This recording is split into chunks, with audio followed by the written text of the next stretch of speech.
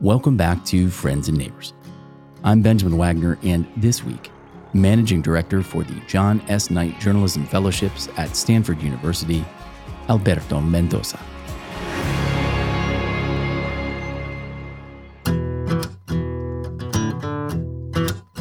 In 2014, I participated in a year-long program now called the Media Transformation Challenge at the Poynter Institute for Journalism. The fellowship provides a set of transformation-oriented tools, expert instruction, and coaching within a top-notch community of media executive peers, all pointed towards a fellow's specific, outcome-oriented challenge. Put plainly, the fellowship changed my life. Taken together, MTC drives real, measurable outcomes for executives and their businesses and leaves fellows with practical tools applicable to all facets of their lives.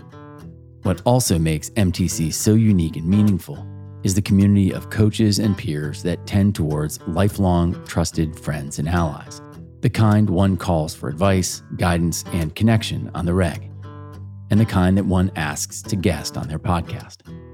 This week, in the second in our series of MTC-sponsored episodes of Friends and Neighbors that we're calling MTC Journeys, Managing Director for the John S. Knight Journalism Fellowships at Stanford University, Alberto Mendoza, walks us through his remarkable career and reflects upon his recent tenure as a 2019 MTC Fellow while Executive Director of the National Association of Hispanic Journalists. We'll hear how Alberto's upbringing in Mexico and Puerto Rico informed his early advocacy on behalf of diversity and inclusion in journalism, from the founding of a Spanish-language newspaper as a high school senior to the founding of Honor41.org, an online nonprofit that highlights Latinx LGBTQ role models, to his hand in radically transforming the National Association of Hispanic Journalists. And we'll go deep into how Alberto, catalyzed by the MTC program and community, leveraged his remarkable bias to action and rich nonprofit experience to invent, found, launch, and rapidly grow Palabra, a multimedia platform which produces and syndicates informative reportage to support NAHJ membership, amplify their voices, and reflect and advocate for their community.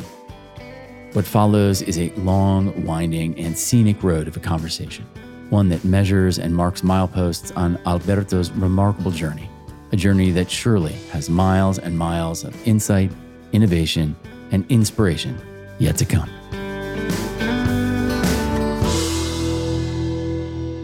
I knew that program was definitely a game changer. People that had participated not only felt a tangible product that they came away with, even from the start, but just the cohort experience and having all of the bright minds in the room just made a big difference for all of them after the program and so on. So I was like, when is it my turn? I have to do this. This is something I desperately wanted. So I knew about it probably for 3 years before I even got to apply.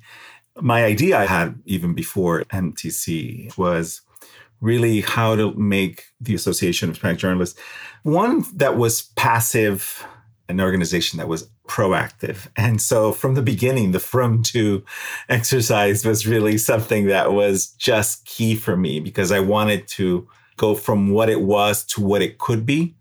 That was the draw from the beginning. And so when it was time for the challenge statement, even though I had a good sense of what it was for the specific project I was bringing on, which was to launch our own multimedia platform, it all still pulled us back to say, what is it that you want to do with the organization? And it was that, from one that was passive to one that was proactive. We depend on our members to sign up. Our members depended on being hired. Journalists, I think in general, never are quite independent because even if you have a piece, someone has to edit it and someone has to, there's so many stages to it. And so you spend a lot of time waiting for things to happen. And so by default, the association was the same. And I just could not accept that with all the resources of people that we had and the talent, that we had to just be passive and wait for things to happen. This seems like a very personal experience of witnessing or experiencing passiveness in the world and seeking proaction and really manifesting proaction yourself. That's what drives me. There are gifts and blessings that I've been bestowed upon. And for me, it has to be about sharing. I don't want to be a gatekeeper. I want to be a gate opener. I see myself as a bridge, helping people get to where they need to go. Sometimes opening the door to get up, and sometimes it's opening the door to cross the way. Because I look at my life that way, then everything is about action and being proactive and not just waiting, but knowing that if we wait, it's just not going to happen. Make it happen. The onboarding process, that first session at MTC is kind of famous, at least amongst the cohort. Share with our listeners what the first question in the room was and from whom that question came. One thing is to want to be around these incredible minds, to be in this room with the cohort that you're starting with of people you already know and respect, from the BBC to the AP to Maynard Institute, CNN. And then we met the fellows from the previous classes they were finishing up. And they, again, another impressive class from CNN and Word Radio and BBC. You're in this room with 50 people that just blow your mind, that you're inspired by, or that you know that, boy, if they're doing this, then you're in the right space. We had this conversation. They were talking about their experience, and I'm not going to lie, there was several of us on the other side, those of us who were new, who were like, man, what kind of Kool-Aid is this? These people really drank the Kool-Aid. Totally. They're talking about language and words that were foreign to us. And one of the things that came up, frankly, was that they were really still working on diversity. How did diversity impact journalism, and why we needed more diverse leaders in this room specifically, this room of pioneers in the industry. The last class mentioned that they had taken a stop and they had to address how race and culture played out in journalism.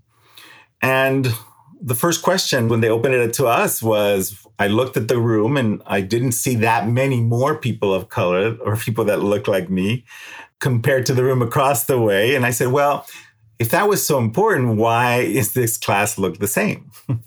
It just began this process of always approaching it with a lot of genuine curiosity, but also one that was about how do we really make that reform happen? It's not good enough to just talk about it. How do we make it happen? And I do think that by the time that it was said and done, the first class did have more people that were diverse than initially had been in the room at that moment. But it was an opportunity to have that frank discussion. For some, that was enough. For some, it was not enough. But that's the reality. And how do we make gains and how do we move closer?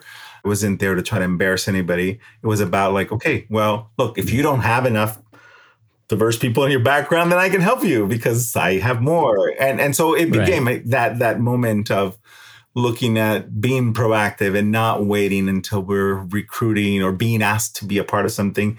I took the initiative to want to be a part of MTC, but it doesn't mean everybody can. And sometimes people don't think they can. And so it was about, okay, it's an issue. It's still an issue. It keeps getting better, but it's still an issue. And it's something that continues to improve. And how can I open the door and build bridges? Exactly. I had 10 names ready to go and say, okay, what about this person? What about this person? It isn't just about getting people of color in here. It's also making sure that if they have to pay, they're not going to be able to do it. Because when we're coming from nonprofit newsrooms or these organizations, a huge investment like that is not likely to happen overnight. So it needed to also come with money. And that takes time. They had to be the right person that was with the right program, the right time for the project and the money.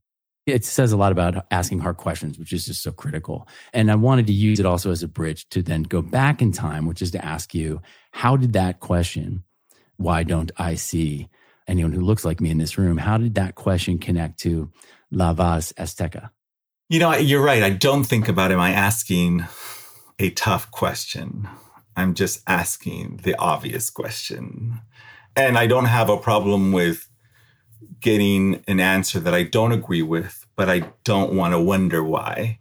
And then I can work on the answer if I didn't like it and how I can add to it. This is reflective of just my childhood experience. I was born in Mexico, in Tijuana, which is across the U.S. border, and in San Diego. They were both raised very, very poor. with lots of brothers and sisters. So community and sharing and giving back and giving to each other and giving to the neighborhood was just how they survived. That's really giving back was the only way to kind of keep growing, from sharing your clothes, from sharing food and so on. Before I was a year old, we moved to Puerto Rico, where my dad was in sales for the vacuum cleaners Kirby. I got to see a whole other side of life in a different way that I didn't know was so different until I got to the United States. And when I got to the United States, all of a sudden there was a language barrier.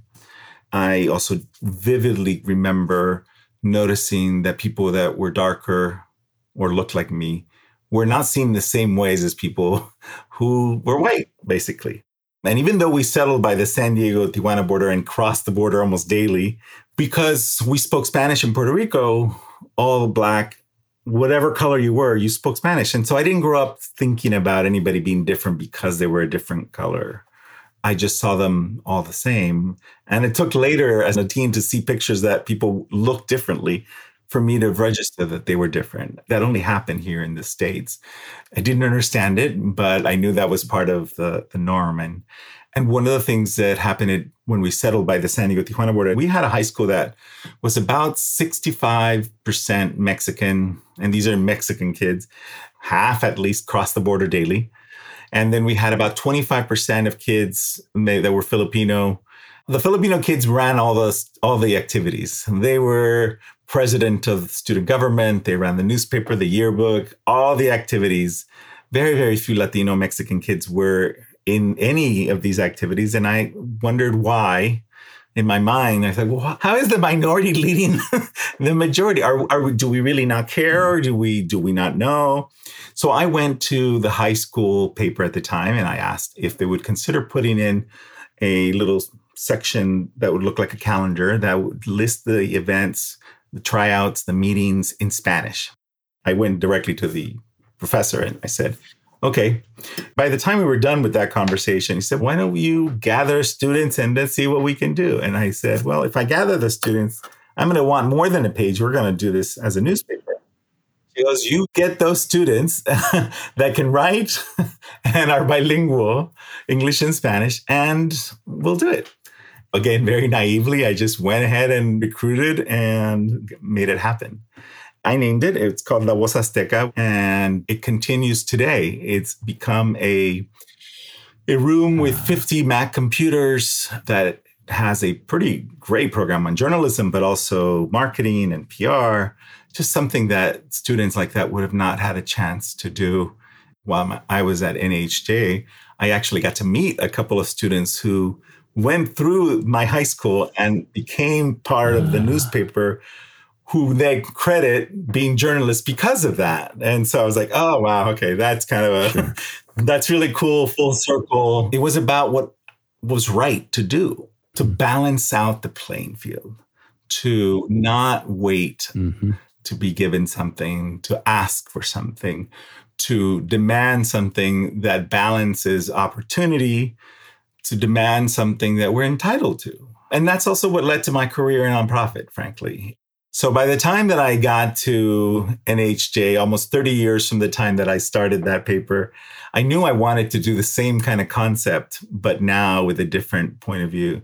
And I didn't have the language or the tactical approach in this kind of environment, especially working with journalists, to know how to best push that forward.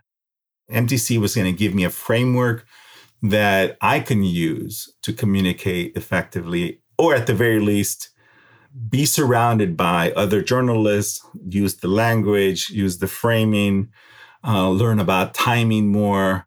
And those things, I think, ultimately are what led to the success of Palabra launching really faster than I expected, but also with measurements of things that I didn't even think about from the beginning.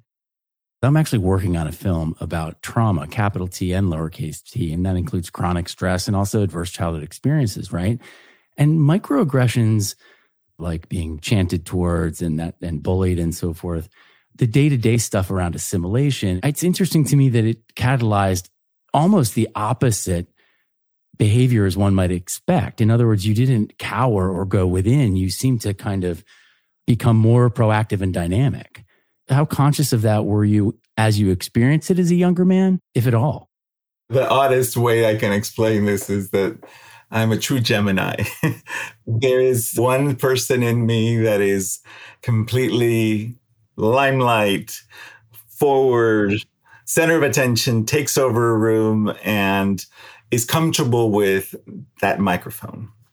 And I have the other side that is very introverted and shy and awkward, socially awkward, and more comfortable being by myself in a room and watching things happen, but not being around them. And that is the irony of trying to do a newspaper or something for students that were crossing the border and be a part of the experience in the US, especially since they were going to school there. It also then brought these other cultural things that came with it that ultimately resulted in me getting bullied and being called a word that was the equivalent of calling someone a gay man, a faggot. So I'm indirectly brought that on to myself by being a voice or trying to help this population have a voice. And so I don't know how those two guys worked out in my mind, but I did what I had to do, and then I retreated when I could. I can't really go to San Diego still that much, frankly. I have family memories that are great, but I left San Diego because I wanted to reinvent myself, and that seems silly, but I didn't want to be that kid that was bullied for being gay and have that just be thrown at me every time I saw someone at the store or something. And interestingly enough, even with connecting with people from high school, like they don't remember that as much as I do. Of course. Like, of course it affected me. But, I've had conversations and they're like, oh, really? We thought you were always so happy. You're smiling. And I'm like, you don't remember that? And I still struggle with that today. I am still very, very introverted and extremely extroverted. My commitment is to balancing out the playing field. How do we create the same kind of opportunities so that others have that opportunity? And coupled with other activists and other leaders that are about injustice or about other things, I think it's a complement to how other people take space in the world.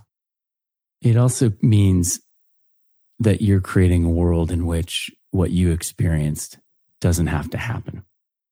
It also led to me launching my own online LGBTQ organization called Honor 41 in Mexico, November 18th, 1901. There was a group of men that were gathering for a dance, for a ball. And this is a very short, simplified version of that story. But there were 42 men, half dressed as men, half dressed as women, and a ball. And of course, to even talk about this subject way back then was really something that you would never do. But at some point in the night, the cops come, beat them up, and arrest all 42 men. And then as they were incarcerated or put in jail, turns out that one of them was a son-in-law of the then Mexican president of Mexico, Porfirio Diaz. He was his son-in-law. And so they released him, and the remaining 41 were jailed, beaten up, and then eventually disappeared. And so calling someone 41 was the equivalent of calling someone a maricón, a faggot, a gay. And so that was what became my scarlet letter, was the number 41. It was odd to have this experience where there was this very social guy who was still doing things. And then there was the extreme pain that shy one went through when all that happened, was living that at the same time. And it took me 28 years after leaving high school to actually end up learning about that story of the 41, because I didn't know. I never knew. My dad knew, but my dad never told me. It was an issue, of course, in my family at the beginning. And so when I found out that there was a history to this and that I now could see myself in the past, I like, okay, no, it's not going to end like this. So I launched Honor 41 to reclaim the number 41. So you can't use that against us. Second, to educate others about that moment in time. And third, to, again, celebrate what we're doing, but also be a little voice for that kid who's coming out, who has nowhere to turn or doesn't know what it's going to be like to be an LGBTQ person nowadays. And maybe they don't know who to ask, or they think they're the only one in the world that's going through this. If they can stumble upon these interviews, at this point, there's 268 interviews of these individuals that are coming from all walks of life, but are Latino, and talk about that experience, then they're hopefully going to have a greater chance to a normal life. So back to your point, yeah, how can that not happen to them or minimize that pain that I have gone through or others have gone through? And then to La Palabra, at some point you seem to see the infrastructure of content and editorial and the sort of back end of an organization as part of a much larger solution. Talk through how you possibly connected that first experience in high school, the launch of Honor 41 and Palabra. I mean, to me, there's a real clear through line. NHJ started in the mid-'80s, had done really great in the 90s, and then it dipped. And then by the time the recession happened in 2008 through 11, at the end of 2011, they had almost closed their doors. They laid off everybody, had a part-time executive director, and they were down to about 730 some members. So came on full-time in October of 2015. And I already had a lot of ideas, but as I started talking about what my ideas were, I noticed that people were getting very nervous. Here's a non-journalist already talking about new ideas that don't have anything to do with us. And I thought, oh, wait a minute. Okay. So they're still in the problem so deep that they're not ready to think outside the box about how to change things. Well, that's the one I can always remember, the power matrix, power influence matrix. Yeah.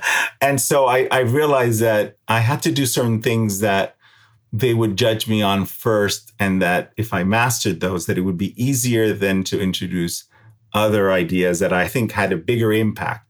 But right now, I just needed to focus on the things that they needed. MTC would call those early wins, right? The early wins. I had needed to gather a lot of early wins before I can introduce anything else. Still with the same framework of, okay, this is supposed to have this impact, but it's not. So how do we change it for something else?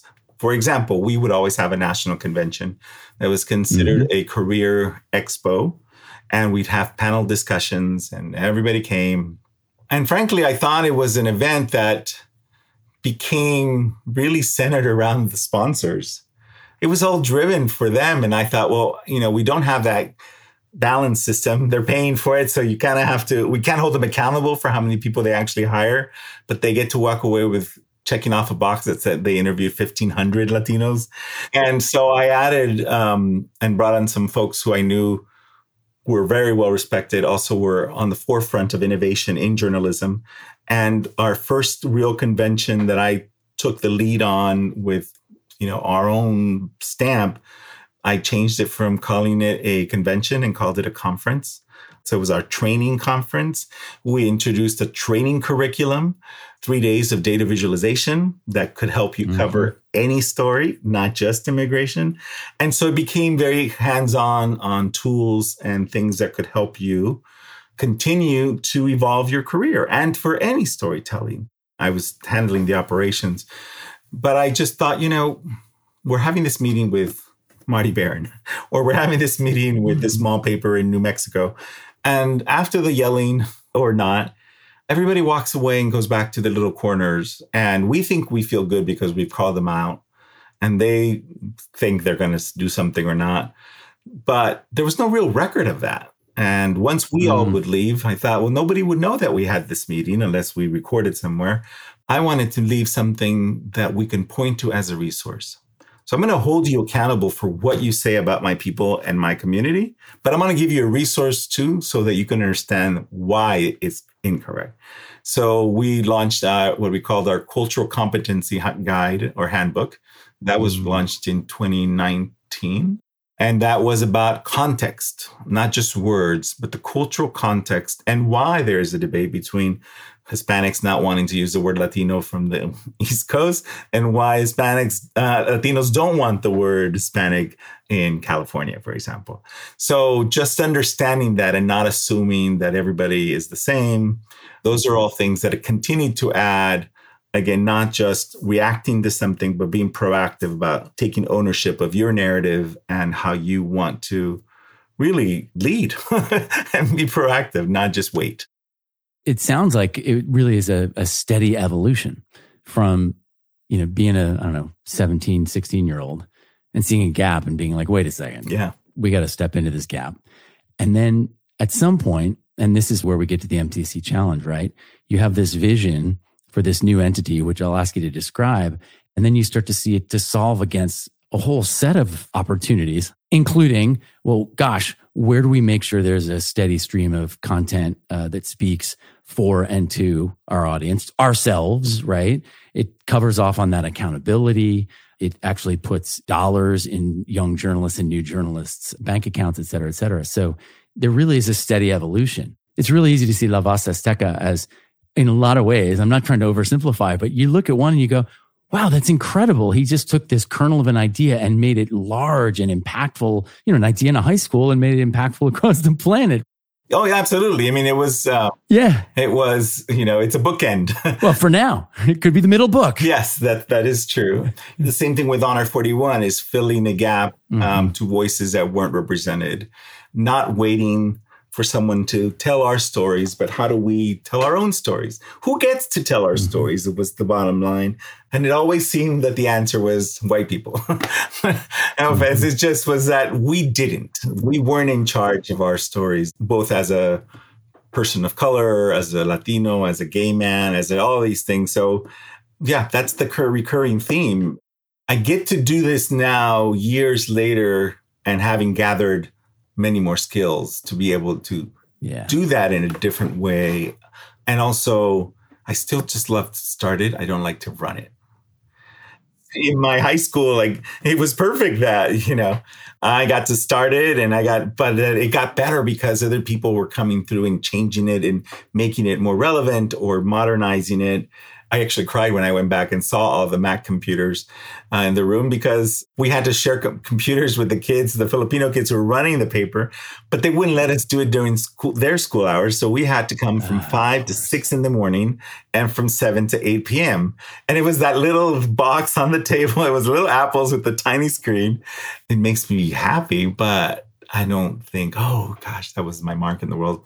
I was like, great, that's the way it should be. And you kind of move on. And so Palabra is this concept similar to the high school newspaper, but different in that we have so many talented journalists that are part of NAHJ.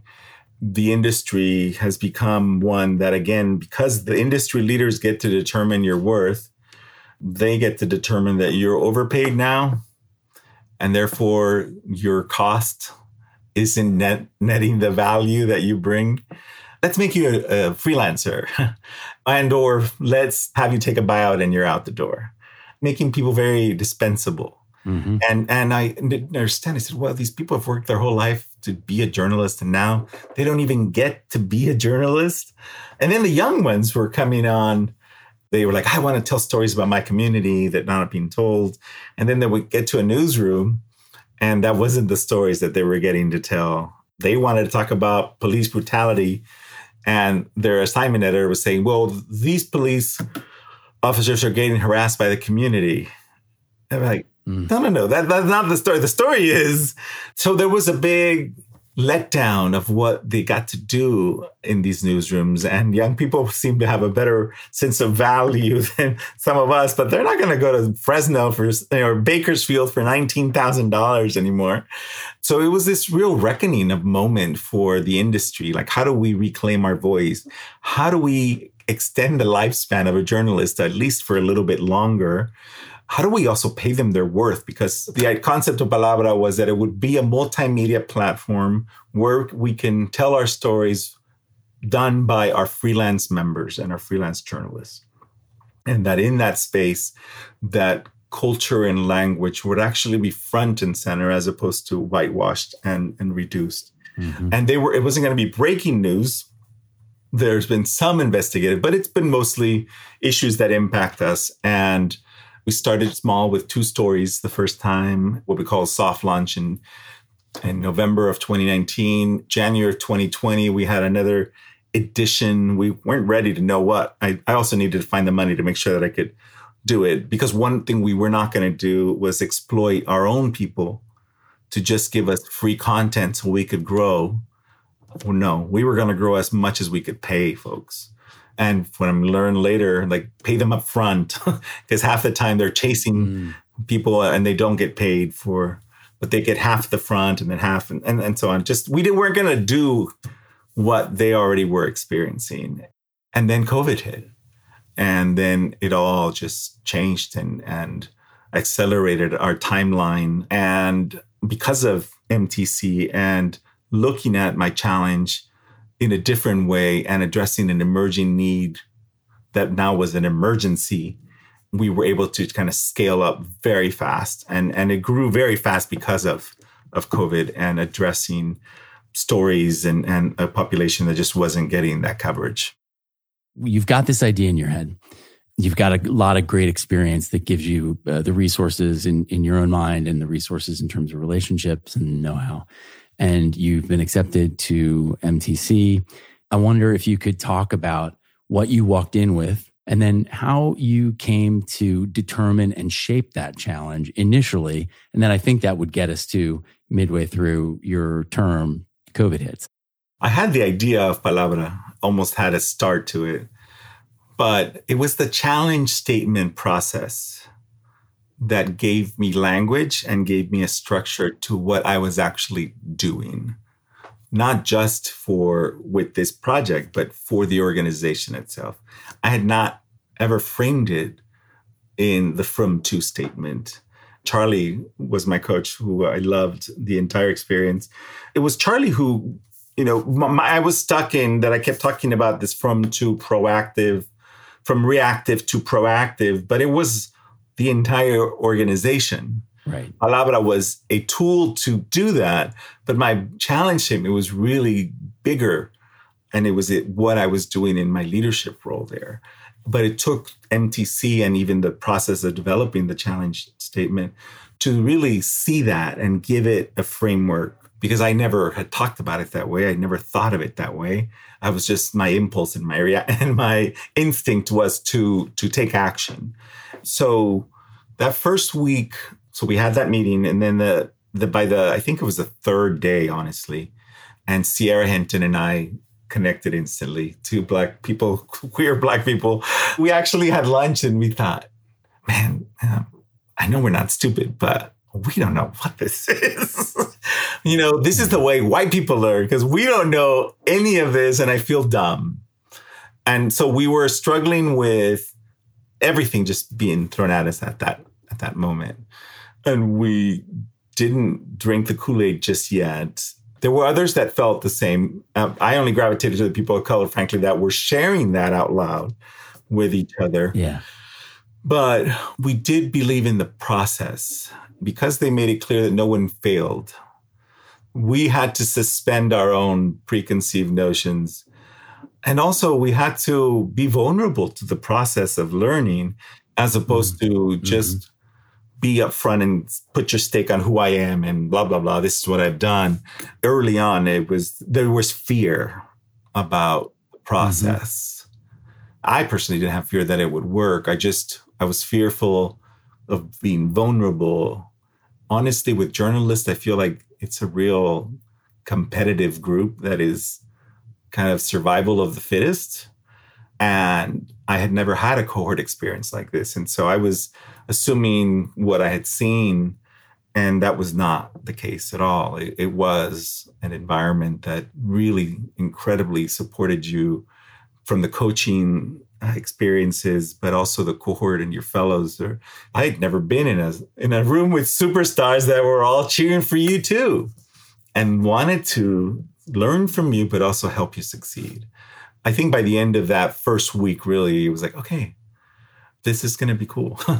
I thought Charlie was going to be a real hard ass about the process, but I also found him to be very empathetic and also very relatable and walk me through, I would say all of the coaches had that for their fellows. And I couldn't have imagined this experience would be so life-altering, frankly. You just took a whole journey with me. We just took a whole journey together, right? Because that is in a lot of ways the journey. And I just want to say one sentence about me, which is the decision I made was that I wasn't going to walk in that door acting like I knew it all and resting on whatever my CV looked like. I was going to be the most Mr. Rogers and me version of me I could be, because I felt like I couldn't fake it anymore. Yeah, I don't think it had anything to do with where I came from or what school I went to or any of that. It was a whole new framework. Mm-hmm. And it's a framework that applies to really any industry, as I think that, Right. they were able to share examples of.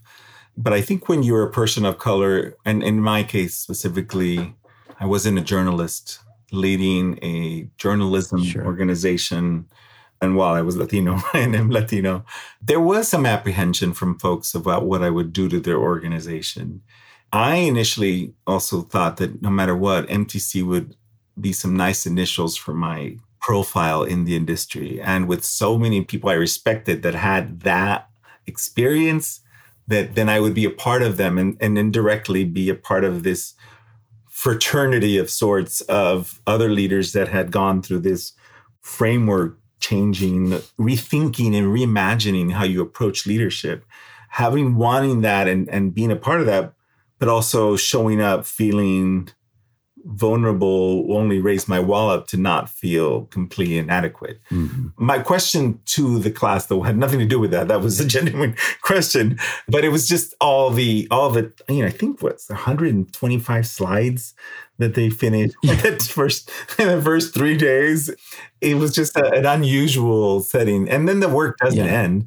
Work continues. So you're still during that and you're getting emails while you're chatting. And it was an experience that now I get completely and why it has to happen that way. Yeah. And I did drink the Kool-Aid. The challenge for me at the beginning was that I was trying to create a from-to statement about the product of Palabra that was from waiting for our stories to be told to us creating our own narrative, from waiting to be hired to us hiring our own members. But it was bigger than that. It was taking a step further back. And so my first visit was about the product, but that wasn't the challenge. I think the challenge was giving me, again, that framework to the bigger picture of what all these things added up to. Mm-hmm. And so, it was definitely from an organization that was passive to one that was an organization that was proactive. The from to is really something I pretty much still always use and I'm thinking and use in framing conversations about why reform needs to happen and the benefits that it has and its impact. And it's what I'm doing now also within my job. Give me an example of a challenge that you faced in those early months and how you used assumption versus knowledge to move through it. Well, let me also say something that was very unique to our class. We're supposed to be in person and we didn't meet in March. By the time that we got together, we were in crisis mode. We were in world crisis mode. We were no longer dealing with whatever problem we brought to the challenge experience. Now we were, stumped. We didn't know what was going to open, who was getting sick, who was dying, we had it in our families. We had it. It was everywhere. Like it's almost like the 6 months from COVID, like maybe from March to September.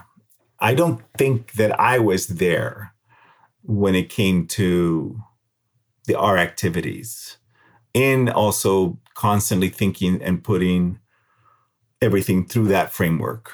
So those things, as important as they were, and what was great is Charlie during our coaching would kind of remind me that this is what you're doing. And it just became a year that then it was Black Lives Matter and racial reckoning. And then it was the insurrection. And then it was like, there was just like one thing after another. I'm surprised that we didn't lose more people, because to think of something else that you added to your plate in the middle of all that chaos.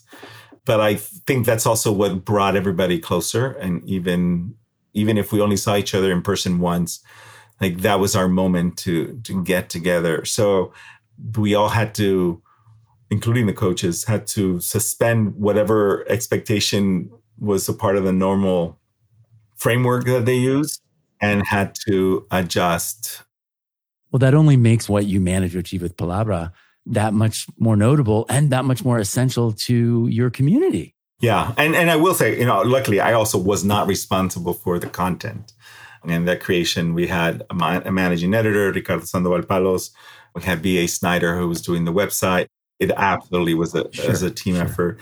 But none of us had ever been in this life But I will tell you, I think that the essential motivators for personalities helped me understand a little bit more of how to sell it and when, thinking about what I needed to master as it related to the power and opinion matrix that related to who was really in the room and who did I think I needed to include. And how you might influence them based on their temperaments. Yeah. Are you a catalyst or an improviser? I'm a catalyst. I had a hunch. Yeah. I only threw an improviser because you said you love starting things. You're not a stabilizer any more than I am, which is like, you know what? Someone else can keep it going and make it happen. I love the ideation and bringing the people together. Yeah, I actually believe that you have to do that if it's really going to survive, and that it's going to be better because you brought other folks to the mix. So in some ways, I feel the earlier parts of the activities that involve the challenge statement and the from to, the behavioral scorecard, I think was also something that was helpful. And then I would say towards the end, the North Star and the S curve were kind of how I kept a good sense of where I was going with things and how I was accomplishing things. Right. And for those who don't know, how would you, like, what's your shorthand on the S curve? Kind of realistically of where you start and identifying that place and knowing that there's going to be a cycle to everything, and that where you start, if you look at an S, you're going to be at one part of the S and you'll eventually close that, but you'll essentially start over again. And that some of the activities that you're doing will take you through that S curve naturally, but there's also a place where you'll land as the overall project. And that way, you know, you've achieved the stage that you wanted to. My understanding is you guys came to ways of measuring outcomes that were unique. Example, cumulative dollar amounts. I wonder if you could speak to how you thought about signposts for success with Palabra and the work. There were two key money markers. One I knew, and the other one became clear. The first one was that I needed to raise money for it, and that the only way this was going to continue beyond this initial rush of information was to have money in the bank. And I think I had a low goal of $500,000 was my financial fundraising goal. And then by midway, they made me change it. And they said, you're already getting there. That's not fair. So they made me change it to $1 million. Yeah, I didn't make it to $1 million. It was just, I think it was 915 or 925, something like that. But you well exceeded. But I did. Yeah, exactly. and that felt really good, of course. Another goal was that we would increase the number of people that we were hiring. And again, it was harder when you didn't have money, easier to do when you had more money, because again, we weren't going to not pay people for the work that they were doing. So it was easier to increase, the percentage of how many freelancers we were hiring to do the work and the stories. So we had a correlation to the number of stories that we were putting out and the number of journalists that we were hiring. And that, again, would suffice the need to keep people in the industry and tell our stories. But one that I didn't expect was that by being featured in Palabra and really having an open canvas of space in a non-crowded field where you can talk about something that's important and have it anchored in culture and language. I think to total, we had in the first year, I think it ended up being 12 journalists that got hired for full-time work, and 3 that got onto projects, and 2 more that ended up getting additional freelance work. Over $1 million. I think it's $1.5 million if you add up their salaries together for what they contributed. And that was a tangible I never thought about or kept in my mind. And through MTC, that was one of those other number-wise that you can count on. It continues to grow, and that is something that was a direct give back to the industry. And not everybody wants to go back to work full-time in a major outlet, but those who did had the opportunity, and they continue to credit Palabra for being that space. Even though they were already most of them established journalists before, we knew that would give them a unique place to show their talent. In addition, it also brought back folks who had been somewhat retired or were now working as communications directors or doing other things. Now they could actually be an editor again for a short time. They could mentor a younger journalist because that was another component, bringing on veteran journalists to help mentor and guide some of these younger freelancers who needed much more support and guidance. So we were able to bring back folks back to NHJ that were no longer involved. And that was a beautiful part that I think our managing editor, Ricardo Sandoval Palos, who had the network, brought to that mix. And the editorial integrity, but also the connection to a generation of Latino journalists that had either been pushed out or had to walk away to support their families. What I hear is that there's a large amount of dimensionality to the value proposition of a kernel of an idea that you brought to MTC, right? Because there's taking control of the narrative, there's providing a depth and insight on uncovered topics and communities. There's the economic value, there's the mentorship value, there's the training, right? It's, again, like a culmination of so much of your work. And I get that there's a large team of folks, but this is the kind of thing that the MTC process helps you to kind of parse out and create steps around, right? For sure. Once I knew we were moving forward, I went to my fellow EDs at AAJA, NLGJA, NABJ, NAJA, the five of us. And I said, we're launching this. This will really only have a significant impact if we're all doing this, if we're all leveraging our individual talents and not just depend on them telling us when our stories matter. So I think NABJ has announced, or they're going to very soon, they're launching their own independent media outlet. I know AAJA is looking at that as well. And NAJA has done versions of that based on funding. But again, I think that the reality is people want to go into mainstream media and we want to create those opportunities, and those don't die. This is about another population of journalists who don't have access, will not have access. And we also get to claim the stories that are important to us. So I think it's even more powerful if we're all doing it. And I'm excited for that day so that I can look back and go, this is so cool. If you could tell me a little bit about your coaching relationship, how those coaching calls went. I understand that they came to sort of evolve to be two-way.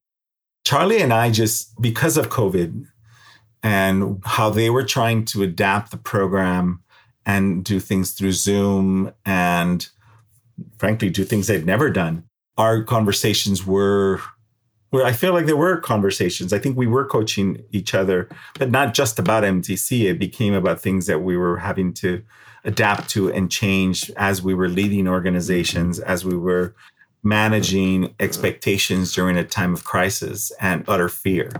We both were able to do that for one another when we each needed it. And it always started with an MTC specific topic, but it shifted based on what was happening. Especially, I remember around Black Lives Matter and seeing some of those, just the impact that it had on people and all of us who, knock on wood, I've never been in that position, but it was just something no longer you could ignore or put aside. And that talking through that and having learned from what even the conversations that had been had the year before on race, that now here it's how it's happening and here's how it's relating to people. I think he felt comfortable and I felt comfortable to be vulnerable and again, talk with each other and give each other advice.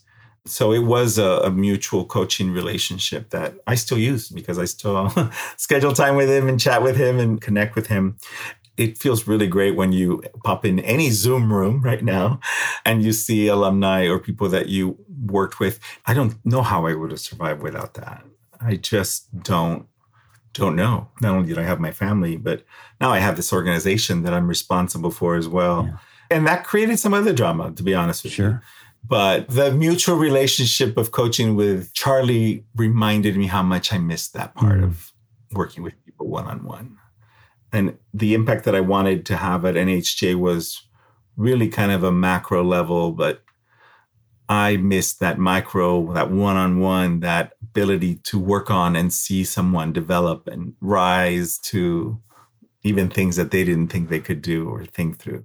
And so when the job came up at JSK, all of a sudden I was like, that couldn't be a better fit for me.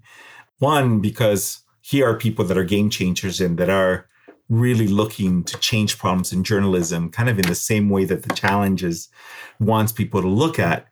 But what I was seeing was that some of these journalists with bright minds were leaving the fellowship and they were just starting to think about nonprofits. And I had met somebody prior who had said, okay, I've done this fellowship. It's great. I got some money, but I don't know how to do it after that. And I thought, wow, if they had the nonprofit framework earlier and they could start with that in the fellowship, they're going to be better off by the time that they're done. And their odds of making it are going to be greater because it's a whole other language, it's a whole other. So that's how I sold my participation, is having really a good understanding of media, journalism, nonprofit, and then looking at this trend of really nonprofit newsrooms popping up, how to really create that opportunity to succeed. And also modernizing this amazing 50-year-old fellowship that pays journalists to think and strategize and get that one-on-one coaching. So I also get to do that one-on-one coaching with the fellows. I get, I think, 5 or 6 a year. This is going to be my first year doing it in person because we were doing it virtually in the last year. This is also the first year I've gotten a job virtually without meeting everybody, which is also really strange, just through Zoom. But it's all tied together. That's why I think that the MTC experience for me not only had life-changing benefits to what drives me as a person, but also it kind of reconnected me with that need to just keep it tighter on who I get to work with and help them throughout that growth opportunity point that Charlie, I think, did with me. I channeled Charlie in that process as well. How'd you help Charlie and MTC evolve? That's a question they would have to answer. But I know that clearly the numbers are bigger, are higher. I also like how they're marketing. They still are getting better, but I like who they're talking with and who is featured and what their experience was like. And I actually got to speak to the class early on, this last class. And it was great to see a room that had more people that looked like me. I had also referred a couple other people the year before. And I think ultimately, if you're going to be criticizing, you better also provide some support and guidance and solutions. And I didn't feel the responsibility to hold them accountable for that. And my question, I don't think, was the catalyst for that. I think there was a process, but I think my question and Black Lives Matter and having to restructure everything accelerated the need to do something faster. And so I think it was a combination of all of those things. But all of us who go through this program just have had such a transformative experience. And we want others to benefit from that as well. And I think if the leaders at the top would go through this, it might change. But at the very least, the ones that are coming up with this experience are game changers. And I'm a part of that alumni network. How did MTC improve your odds of success at NAHJ, with Palabra, and now with Knight? I'm pretty driven and pretty focused on making things happen. So I don't think that changed for me in belief to achieve something. But it certainly gave me screens to use, processes to go through, and organize my thoughts and tactics in a way that are much more intentional rather than by accident. Things that have been beneficial to me is how much I value the importance of emotional intelligence and how I leverage what I call social capital, which is, again, that ability to move things in the right time. But coupling it with these other tools just really had me zero in on what I needed to do and when. I think it's probably also had a bigger impact even on my coaching. And perhaps that's where that, maybe that's actually the biggest way it had an impact, because now I could go in and see where someone was and jump into that mode of coaching and incorporate ways in which they could be much more successful or build their own confidence by using some of these tools. So has it changed my life? 150% for sure. And would I do it again? Yes, I would do it again, because I would also love to have a normal fellowship experience that was like not just once in person. What might you tell the young man or someone like him that launched La Voz Azteca, knowing what you know today? Your heart is in the right place, and why you're doing it will make a difference. And don't take no for an answer. I guess I think of it more in a visual, like you get there and there's a wall in front of you. Instead of just saying, I can't, there's a wall in front of me. It's like, okay, can we dig a hole? Can we go around it? I think that my life has taught me that there are so many ways to go and cross to the other side. And MTC, even though I might have known how to dig in and go under, MTC now gave me a ladder to go over it. And yeah, I'm forever grateful. Friends and Neighbors is an Essential Industries production in association with Wagner Brothers. Learn more at friendsandneighborshow.com. And for more on MTC, please go to the Media Transformation Challenge program at poynter.org. And please help your friends and neighbors discover our show by sharing, liking, commenting, and rating. Really, it makes a difference. Until next time, it's a good feeling to know we're lifelong friends.